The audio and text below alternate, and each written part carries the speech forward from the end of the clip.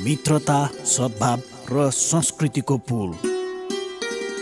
कार्यक्रम हिमाल वारी पारी क्यापिटल मिडिया ग्रुपको विशेष प्रस्तुति कार्यक्रम हिमाल वारी पारी।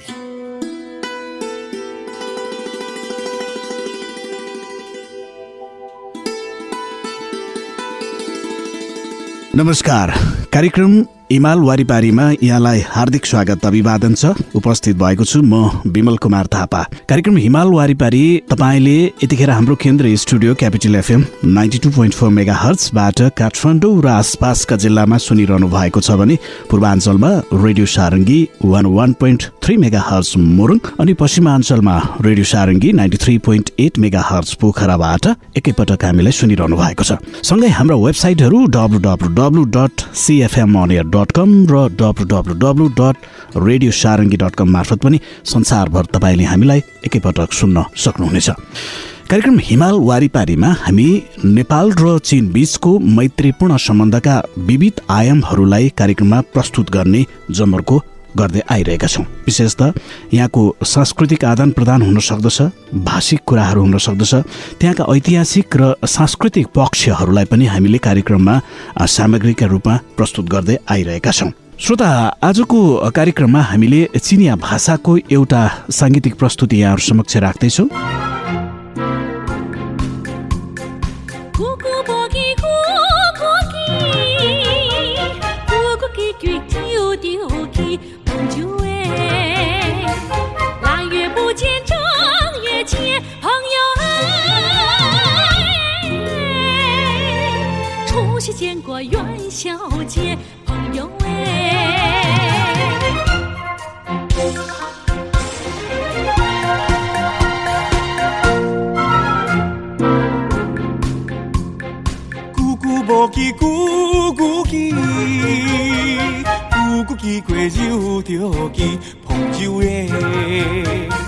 昨天刚见，今又见，朋友哎，隔壁见过，海上见，朋友哎。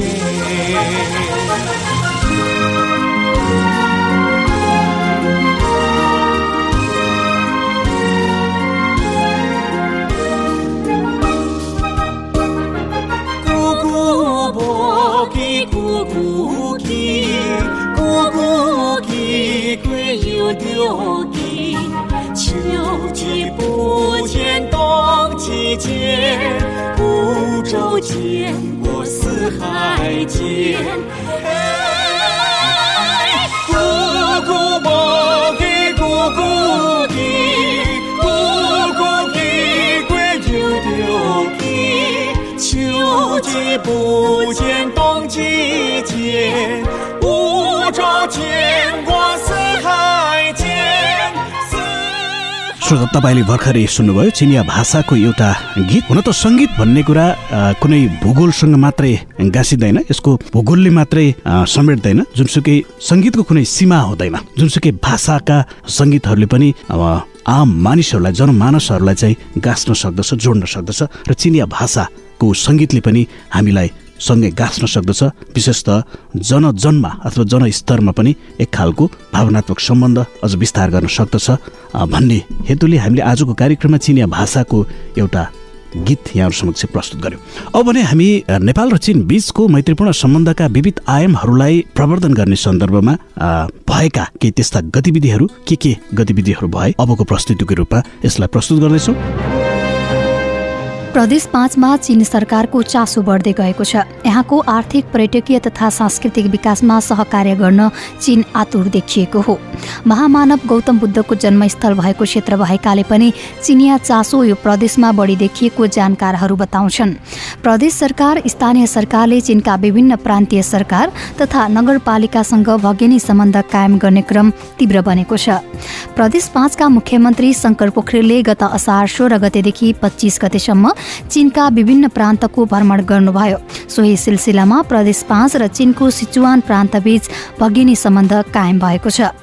यो सम्झौताले दुवै प्रदेशबीच लगानीका क्षेत्र पहिचान गरेर विकासमा साझेदारी गर्ने बाटो खुल्ला गरिदिएको छ। प्रदेश सरकारका उद्योग, पर्यटन, वन तथा वातावरण मन्त्री लीला गिरीको नेतृत्वमा 9 सदस्यीय टोली चीन भ्रमणमा निस्कँदैछ।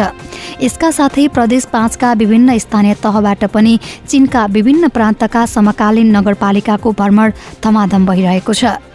विशेष गरी प्रदेश 5 मा बुद्ध जन्मस्थल र बृहत लुम्बिनी क्षेत्र रहेकाले धार्मिक आस्थाका आधारमा पनि चीनिया आकर्षित देखिएका हुन्। चीनको विश्वविद्यालयमै अध्ययन गरेर फर्केका डाक्टर सागर न्यौपानेले प्रदेश र स्थानीय सरकारबीच भगिनी सम्बन्ध कायम गराउने सूत्रधारका रूपमा काम गर्नुभएको छ। उहाँले भाषा र चिनियाको मनोविज्ञानबारे सहजीकरण गरेकाले प्रदेश सरकारसँग सहकार्य गर्ने क्रम बढेको हो। चीनले निजी क्षेत्रसँग भन्दा सरकारसँग नै सम्बन्ध कायम गरेर सहकार्य गर्न खोजेकाले आफूले सहजीकरणको काम गरेको डाक्टर न्यौपानेले बताउनुभयो। उहाँका अनुसार चिनिया सरकारका उच्च अधिकारीहरू समेत बारम्बार यहाँका विभिन्न क्षेत्रको भ्रमणमा आउने गरेका छन्। चीनले रूपन्देहीको सियारी गाउँपालिकामा नेपालकै नमुना नेपाल चीन मैत्री कृषि पर्यटकीय उद्यान निर्माण गर्ने तयारी थालेको छ। नेपाल चेम्बर अफ कमर्सका अध्यक्ष राजेश काजी श्रेष्ठ र चेम्बरका पदाधिकारीले आइतबार नेपालका लागि चीनको बेजिङ स्थित नेपाली राजदूतावासका मिनिस्टर छविन्द्र पराजुलीसँग भेट गरेका छन्।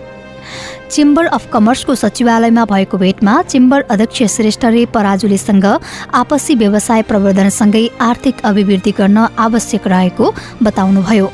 उहाँले चीन विश्वकै अग्रणी अर्थतन्त्र भएकाले यसको प्रभाव नेपालमा बढी पर्ने, 0 ट्यारिफ र 8 अङ्कको HS कोड प्रयोग हुने हुँदा शून्य भन्सार सुविधा लिन गाह्रो, सर्टिफिकेट अफ ओरिजिन कुन स्तरको लागि कस्तो आवश्यक पर्ने आपसी छलफलबाट तय हुने बताउनु भएको छ। उहाँले दोस्रो बेल्ट एन्ड रोड इनिसिएटिभ सम्मेलनमा नेपालप्रति देखाएको प्रतिबद्धता र परियोजनाले नेपालको विकासका अपेक्षा पूरा हुने गरी कार्य गर्नुपर्नेमा जोड दिनुभयो। चीन पहिलो वैदेशिक लगानी आउने र दोस्रो पर्यटक आउने मुलुक भए पनि विभिन्न समझदारी तथा द्विपक्षीय सम्झौता समयमै कार्यान्वयन हुनुपर्ने बताउनु भएको छ। पूर्वाधार निर्माणमा चीनको सहयोग उल्लेख्य र अपेक्षित रहेको अध्यक्ष श्रेष्ठले उल्लेख गर्नुभयो। उहाँले नेपालमा संयुक्त लगानीका लागि पर्यटन, व्यावसायिक कृषि, खनिज, सिमेन्ट, जडीबुटी, उद्योग र शिक्षा रहेको बताउनु भएको छ। श्रेष्ठले चीनले प्रदान गरेको 4वटा समुद्री बन्दरगाह र 3वटा सुक्खा बन्दरगाहको अधिकतम प्रयोगमा जोड दिनुपर्ने बताउनुभयो।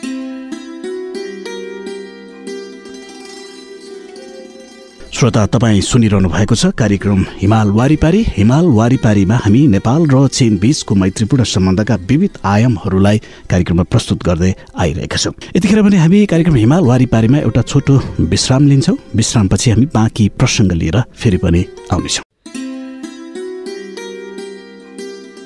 मित्रता, सद्भाव र संस्कृतिको पुल, कार्यक्रम हिमाल वारिपारी क्यापिटल मिडिया ग्रुपको विशेष प्रस्तुति, कार्यक्रम हिमाल वारिपारी।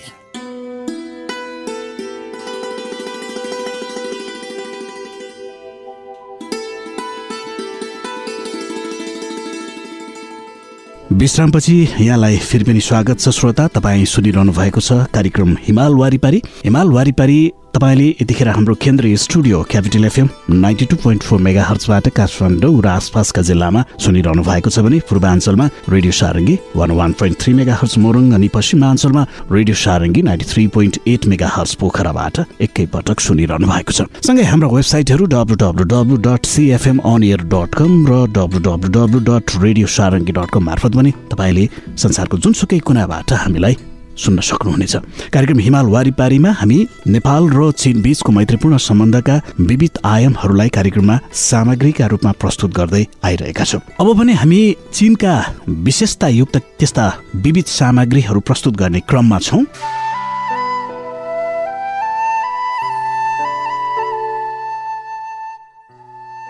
कार्यक्रम हिमाल वारिपारीको आजको श्रृङ्खलामा तपाईहरूलाई स्वागत छ। आजको यस श्रृङ्खलामा हामीले चीनको अल्पसंख्यक जातीय क्षेत्रमा विज्ञान प्रविधिको बारेमा सन्दर्भ सामग्री प्रस्तुत गर्दैछौँ।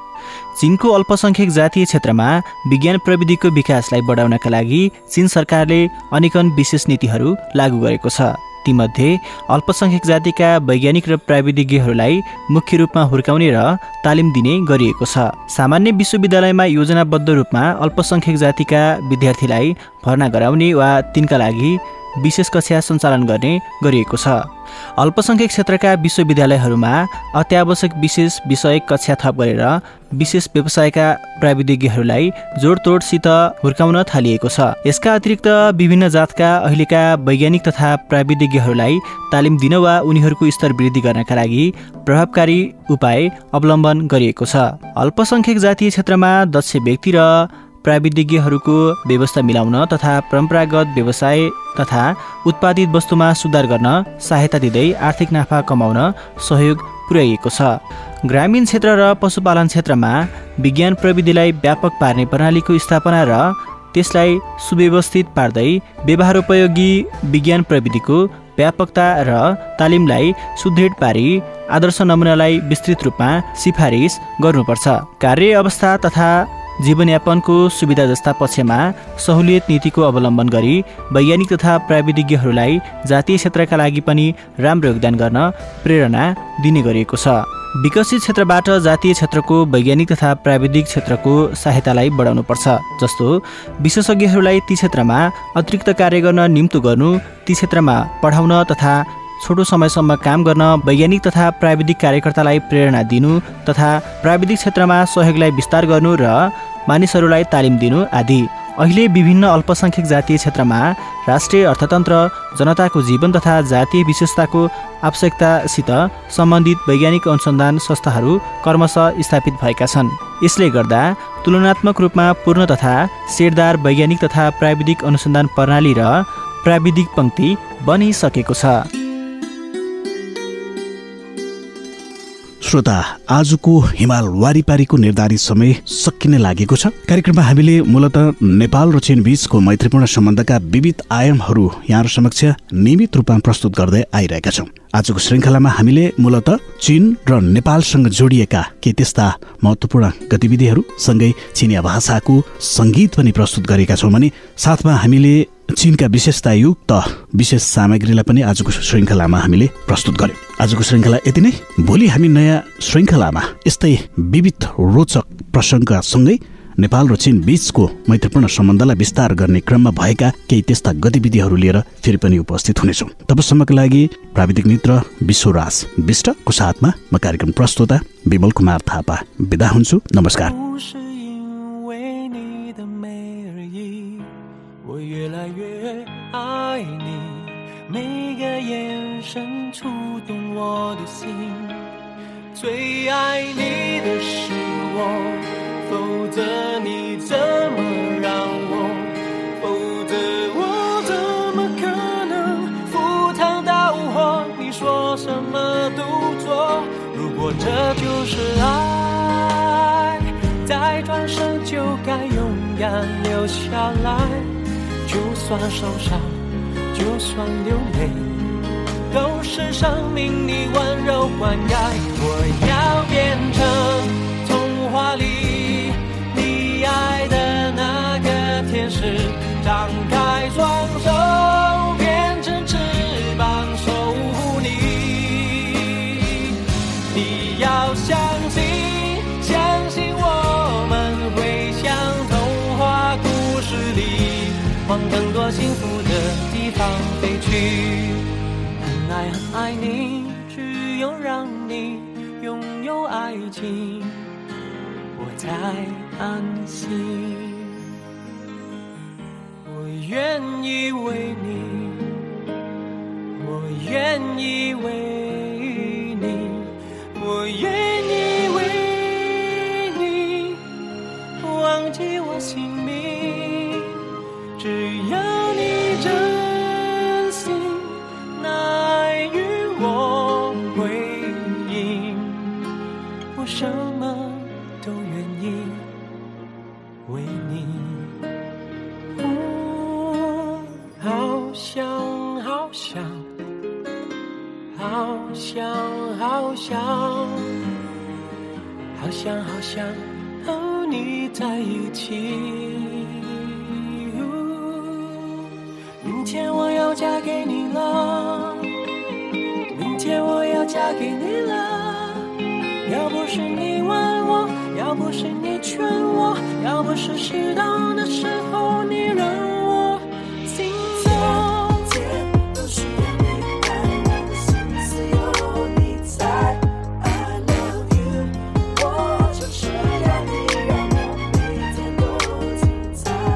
开始总是分分而动，都妙不可言，谁都以为热情它永不会灭，正是那几年感情赢了理性那一面。Baby baby baby baby oh baby baby oh baby，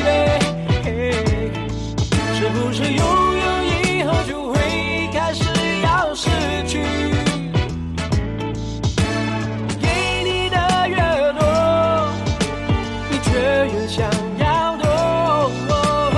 爱已无法回答所有的问题，离开你是傻是对是错，是看破是软弱，这结果是爱是恨或者是什